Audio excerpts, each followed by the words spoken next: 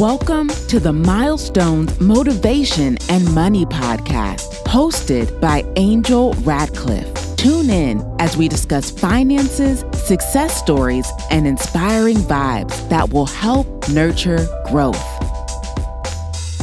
Welcome back to the podcast. On today's episode, we are joined by a certified financial planner, Murs Tariq, who is a partner at Peace of Mind Wealth Management. Murs comes to us with over a decade of expertise in retirement planning. He's dedicated to helping clients pursue their ideal retirement. As an author and co-host of the Secure Your Retirement Show, Murs speaks on investing with risk management, income planning, and tax planning for and during retirement. Welcome to the podcast. Angel, thank you so much for having me. I'm excited. I am so excited to have you here as a fellow financial person. I love having financial conversations, and you yourself being a certified financial planner, this is going to be a great conversation. So you can definitely give us some gems and some nuggets for everyone listening today on retirement. Yeah, I'm happy to answer any questions that your listeners are throwing at you. I know retirement can be such an overwhelming concept, and you wonder if you're ever going to reach that point. And as far as my firm, Peace of Mind Wealth Management, that's all we do is we work with people that are close to or already in retirement, and we're trying to help them in that major transition from earning that paycheck to now having to create that paycheck for the rest of their lives. And there's so many different things that go into it. I'm happy to be an open book for you today. Awesome. So how about you tell me, how did you get into this? It's funny, I think everyone has some type of story that kind of pinpointed them into where they are today. And for me, I went to undergrad at NC State University in Raleigh, North Carolina, where I actually still live. And I went in knowing that I wanted to be in business finance, but business finance is so broad. I had no idea which direction I wanted to go. And it just so happened in my senior year, one of the last classes that I took, and at this point I was so undecided as to what was going to happen, but I took a personal finance class. And all we did there was talk about budgeting, basics of credit and debt management, and all those things that, in my opinion, should be taught from a very young age. But it wasn't until my senior year of college. And I said, you know what, this sounds great. I'm good with numbers. And I also learned about this thing called a CFP, a Certified Financial Planner. So that one class right there, and it was an elective, by the way, I just happened to fall into that class, shaped how I was going to really shape my own future. And so went on to do the CFP education, take the test, pass the test. I worked for a bank for a very short period of time. And then now I've been at the company I've been with for almost 10 years. I'm a partner at Peace of Mind Wealth Management. We do everything around investing, retirement planning, tax strategy, and estate planning. Wow. I know when you're taking those exams to become a CFP, there's so many different exams that you can take in the investment field and then the financial field.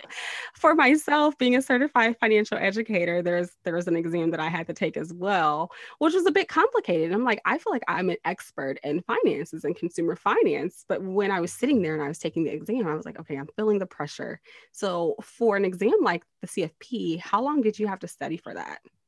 Oh man, it was way bigger than I had realized. I was one of those kids that could kind of study my notes before taking a test and managed to do okay during the test. And then the CFP came, and I had to change the entire way that I learned and the way that I studied, because it was a beast of a test. The education requirement took about a year and a half, and you get that under your belt, and then you can study for the test. And for studying for the test, it was pretty much 2 months straight of getting home from work, going to the library for 3 to 4 hours a day and just self-studying. Then I took a crash course, and then I got to sit for the test, which, by the way, the test at that time, it was a 2-day total of 11-hour test. I think since then they have changed it down to 1 day and maybe 8 hours, but either way, it was still a doozy of a test back.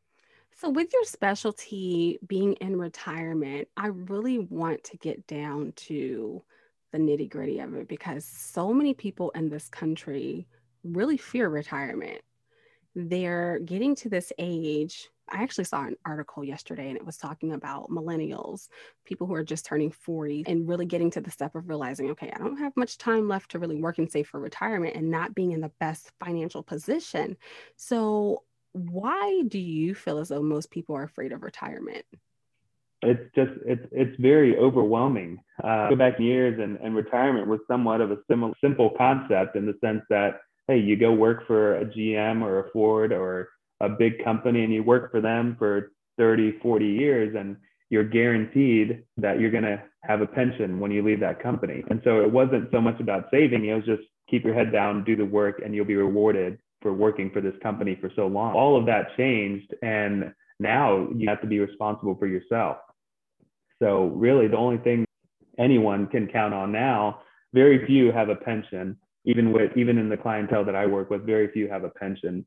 So you can count on Social Security, but Social Security is not nearly enough to really build a lifestyle out of when you retire. So what's the next step? You have to build all these different buckets of money that you can rely on once you finally say, hey, I'm done working. There's so many things. One is you got to save. The other one is you got to come up with a plan as to how this is all going to play out. And that can be overwhelming because you're planning, say you want to retire at 60 or 65, you have to plan for 30 years, 35 years. People are living to 100 now of income. And so it's really the fear of running out of money or maybe not having done a good enough job, the fear of just the unknown, not being able to plan for all the things that we don't know are going to happen once we finally do that, hit that button and say, I'm going to retire. So it's scary. And with the job market the way it is right now for the younger generations, millennials coming out with tremendous amounts of debt from education and then not being able to get a good enough job to pay off that, it is a scary concept. So I can completely understand why someone would be scared of the concept. You mentioned two forms of retirement income. You talked about pension, Social Security. What are some other sources that people can rely on for retirement? So those are the most common as far as fixed income sources. Social Security, I'm in my 30s. Hopefully that's there. I think there's going to be some tremendous amounts of changes by the time I get to Social Security age. Pensions, I believe, are going to be completely gone by the time I'm going to retire. I know for a fact that I'm not going to have a pension to rely on. And so then outside of that, you just have to build, I like to look at them as buckets, different savings accounts for retirement that are going to be able to provide you with income. So you can have, the most common is you go work for a company and hopefully they have a 401k. And you can start putting money into a 401k. Hopefully they match or do some type of percentage match on what you're putting in to help you out a little bit. So that's really your pre-tax bucket. And then I really like the tax-free bucket, which is the Roth. The Roth IRA has a tremendous amount of power because you put money in and hopefully, and it should, if you invest it properly, grow over time. And the beauty of it is that you get to, when it's time to withdraw, you're withdrawing tax-free. And there's a lot of power to that statement because here we sit right now in 2021 and everyone's worried about what the administration is going to do with taxes, with everything that's going on. Ultimately, there's a very strong chance that 30 years from now, taxes are going to be higher. So if you have a tax-free bucket to rely on, that makes the plan a lot easier.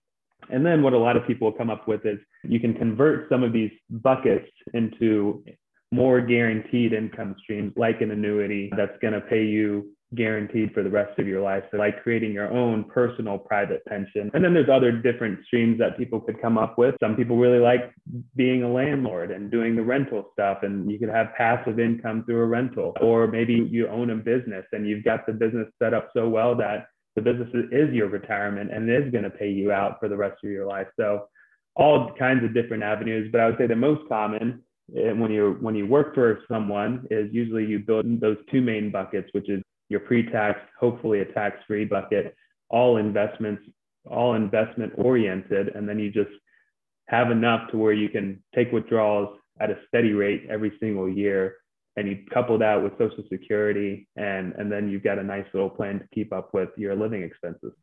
So in a sense, it's more so like diversifying your sources of income.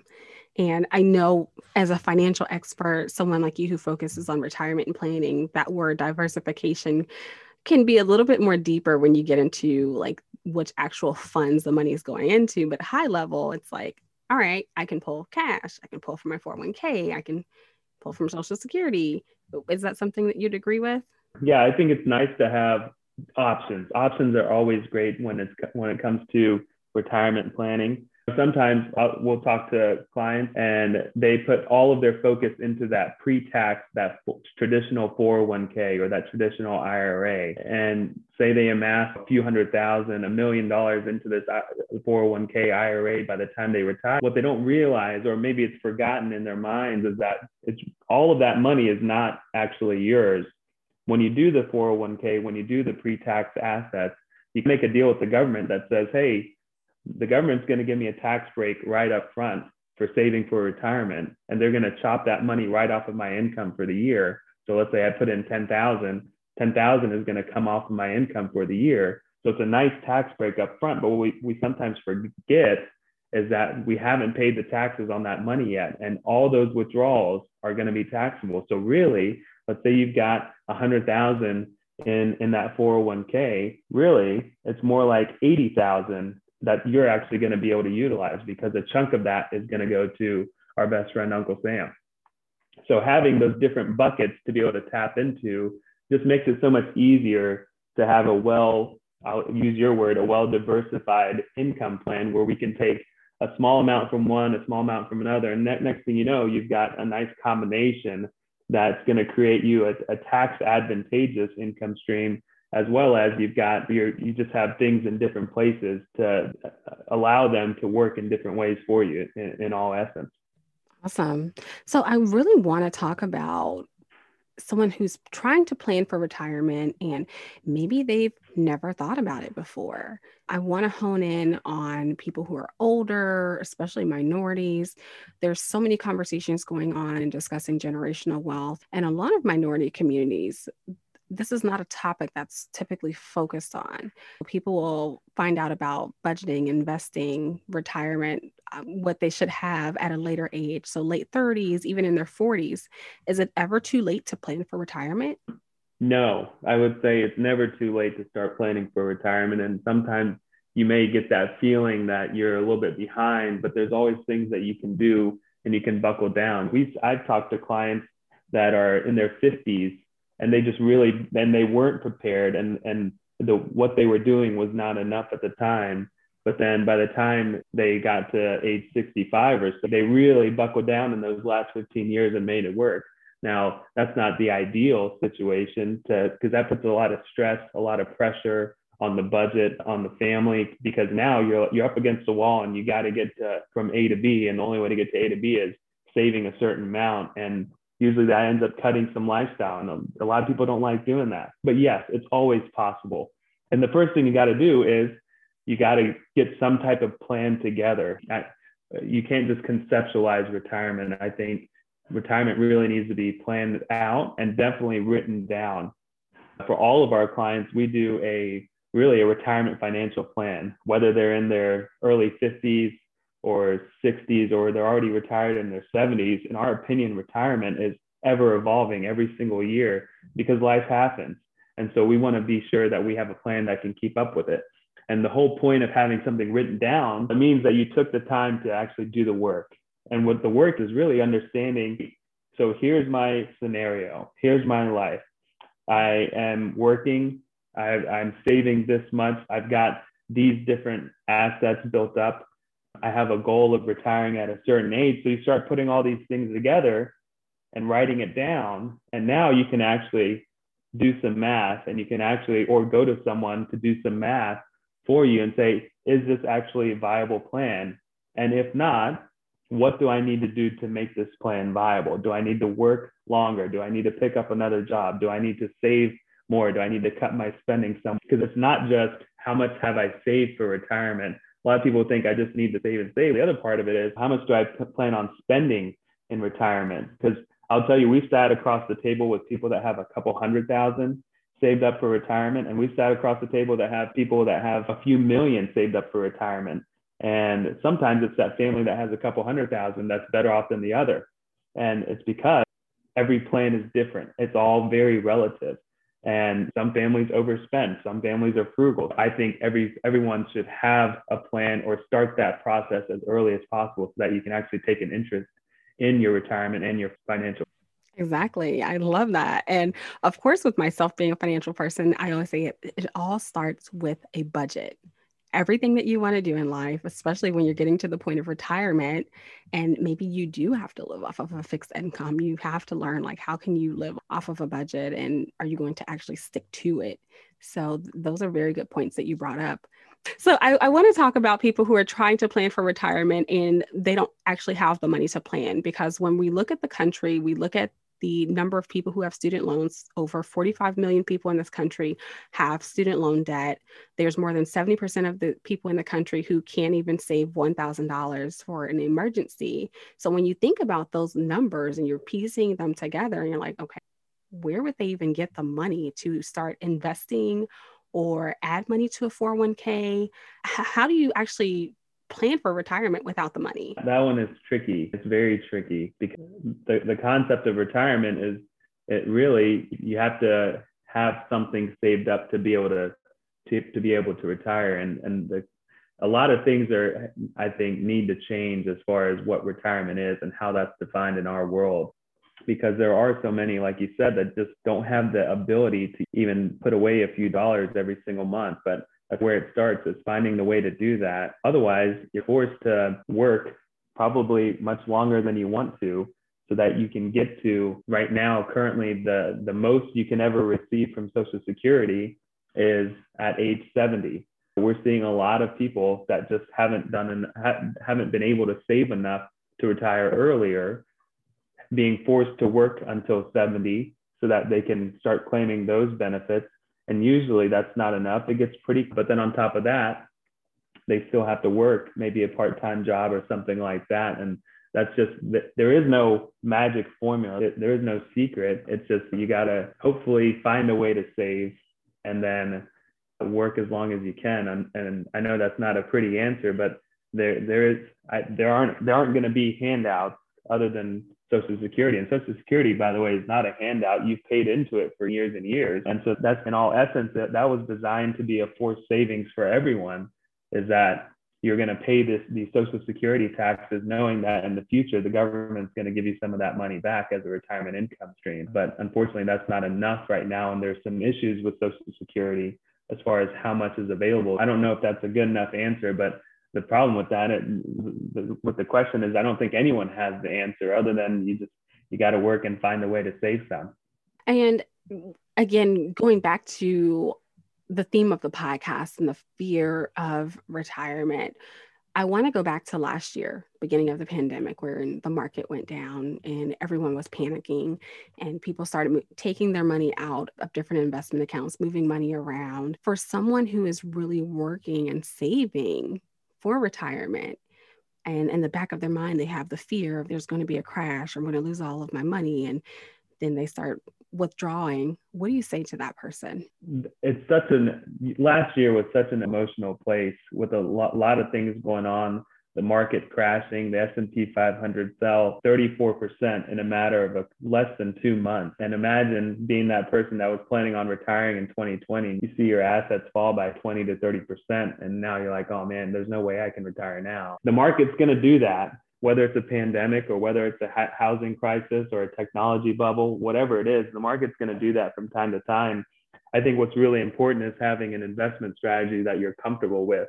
So my firm, our strategy is to, in all essence, get out of harm's way when there are issues in the market.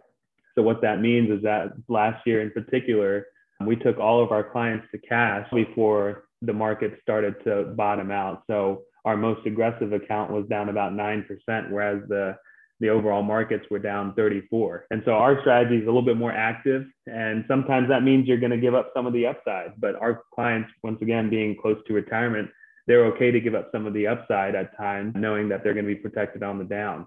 So a strategy, you just got to be comfortable with the strategy you're in. The majority of strategies are, they say this, they say buy a stock or buy a mutual fund and just keep adding to it and hold it. And over time, it's going to go up. Yes, in between, are there going to be some ups and downs? Absolutely.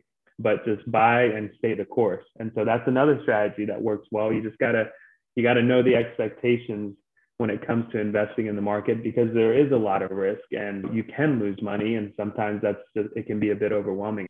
Absolutely. And I come across people who tend to be these quote unquote mattress savers. So they'll stockpile cash, but it's not in a retirement account, it's not in investments. These people, I don't want to put an age on it because there's young and old people I've found that do this because they're like, well, I don't want to lose my money. So I'm just going to hold on to it. And I try to explain about inflation and oh my gosh. I don't know if this is something that you come across with the clients that you deal with, people who are stockpiling a ton of cash. Now, I want to get into of course, you have to have an emergency fund, something like set aside for emergencies, but what do you feel like is too much cash to have on hand? That's a tough question because it's a very emotional question. People have reasons as to why they are stockpiling cash, whether it's a lack of faith in the government or the dollar, or they're just wary of the markets and wary March of 2020 where things just fell up. Everyone has a reason as to why they're keeping so much cash on hand. We have plenty of clients, that will say, I'm comfortable with keeping a few $1,000s in the bank. And then we have others that say, I need way more than I should just because it makes me feel good. Ultimately, inflation is a huge factor. Inflation over the last 10 years has been relatively low for what inflation has been. It's been around 1.5%, but over the last 100 years, it's been closer to 3.2%. And now with the amount of money that the government has printed to get us through this pandemic, inherently inflation is going to creep up on us again. So at the very least, we want to be investing to keep up with and surpass what inflation is so that our money actually works in the future. So when it comes to the emergency cash conversation, the rule of thumb is 3 to 6 months of your expenses. And I think that's a fine rule of thumb. And if you wanted to go above that a little bit, I think that's fine too. You got to get your money working for you at the very least. You got to do something, even if it's a very conservative investment. You got to do something that's going to get you above inflation. Otherwise, your money is just it's going to dwindle away because the cost of living is going to continue to increase. So yeah, I don't have a formula or a number because I think every person is different, every situation is different, every family is. And so I think having an emergency fund is good, but just don't overdo it because then you've got money that's not working for you. Especially 20, 30 years ago, you can get a CD for 5, 6, 7, 10%. You can't do that anymore. And so what else are you going to do? You got to invest it somehow. Mers, I am enjoying this conversation. We can talk about retirement all day long, but we are getting close to the end of the podcast. And I'm sure people who are listening are probably wondering how much they should have saved up for retirement. And is there a sweet spot that you should have? I'd say to retire modestly. And I guess that term can be a bit loose and convoluted because everyone has a different definition. But what do you suggest as a certified financial planner an amount for someone to retire? That's a big thing that we've been trying to break is saying that you need to have X amount saved because every situation is different. And so that's why we stand so strongly behind you got to talk to someone, you got to come up with a plan because if, let's say you're the family that has that rental income, that fixed income with Social Security and the pensions, all of a sudden you don't need to have that much saved up in cash because you've got such good income coming in the door guaranteed. And then on the flip side, let's say you just only have Social Security to rely on, you're not going to have the pension or any other fixed income sources, then yeah, you got to save more and you got to more than that other situation. So there's rules of thumb out there that they're good, they're close, but we don't like basing anything off of a rule of thumb or a guesstimate. There's a 4% rule out there that basically says you need to save up enough so that if you're going to take withdrawals, don't take more than 4% a year. Let's just say you've saved up $100,000 and you can't take more than 4% out of that every single year. That's kind of what the rule says. And I don't think it's not specific enough. There's another formula out there that says if you save, I believe the number is 25 times your highest paid salary. And so let's say your highest paid salary was $100,000, 25 times that, $2.5 million is what that rule is saying that you need saved up for retirement. There's a wide range. And at the end of the day, we don't like basing the next 30, 40 years of what is supposed to be your best years off of a rule of thumb or off of a guess. We like getting pretty specific because I said it earlier, retirement plans, in our opinion, they are ever changing and ever evolving because life happens and we got to be able to move actively with what life brings us. Absolutely. Now, Mers, with me being a financial educator, I love to talk about budgets and credit and really helping someone get down to the foundational part of their finances. A part of my brand, I use this term balling on a budget.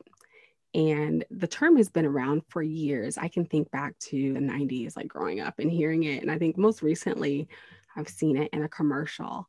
For you, how would you define the term balling on a budget? I think I love budgets, by the way. My wife will tell you that I am very big on them. Anything that changes in our lives, I'm getting the budget out and I'm saying, all right, here's how we got to allocate this money. So I think balling on a budget is really, first, you got to have the budget and you got to stick to it. And then, in my opinion, the balling part really comes when you do things right and you're actually able to enjoy the benefits of proper budgeting. So you do things right. So you allocate money towards retirement savings, towards short-term saving, towards debt management, which is huge. And then all of a sudden, life gets a lot simpler and easier. Whereas if you don't start with that budgeting practice, and maybe you do get that good job, and then you start building a lifestyle based off of a certain amount of income, and then you get used to that lifestyle and you never saved a dime. And all of a sudden you're like, I've got this car payment, I've got this house payment. I don't have any room in the budget to save because I've already built up this lifestyle.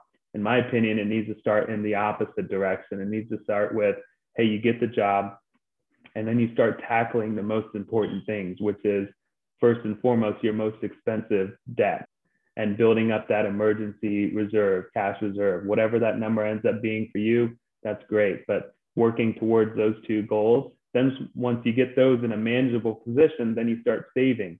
So you get these habits built early on when you get that first job. If you get the habits built early on, then everything becomes automatic for you and life gets a lot simpler. If you start the other way where you get the good job and you buy all the shiny things, it's very hard to work backwards from that because you've already created a habit of spending and living a certain lifestyle. So balling on a budget is, budgets are not sexy by any means, but they get you to where you can do all the fun things in life. I love that. Budgets are not sexy, but they get you to where you can do all the fun things. Yeah. All right. Well, Mers, it's been such a great conversation. Where can our listeners find you? So our company, our website is pomwealth.net. And we've got a blog page there that talks about a lot of different retirement planning topics. And then we also have a podcast that has become pretty popular. It's called Secure Your Retirement. We're on all of the podcast places. Between those two resources, I think anyone that has questions about what we do, what we offer, they'll be able to find some good answers. All right. And you have a book that's coming out, right? We do. Yep. We have almost released it. I think by the end of June, it'll be on Amazon. It's also called Secure Your Retirement. And there's just a bunch of different keys that we believe are very important to be able to build a retirement that's going to work and that's going to last, that we talk about in there. All right. So all of those links will be listed in the show notes for everyone who's listening. If you'd like to get in touch with Mers and find out more about retirement and maybe some of the things that you need to do or creating an actionable retirement plan for yourself, Mers, do you have any last words for our listeners? Maybe a little piece of advice is, in your job, you take the time to get really good at your job and you show up every day. I think what's equally as important is showing up for your financial future. And then oftentimes, unfortunately, it gets neglected, but I say it's such a big part of our lives and what our futures are going to be. Don't neglect your financial future. Take an interest in the different things that are going on there, and it'll pay off for you. Thanks for listening. Stay connected with Angel online on Instagram, Twitter, and Facebook at Miss RMBA. That's MISSRMBA. Be sure to subscribe and review. Join us next time as we continue to empower you through milestones, motivation, and money.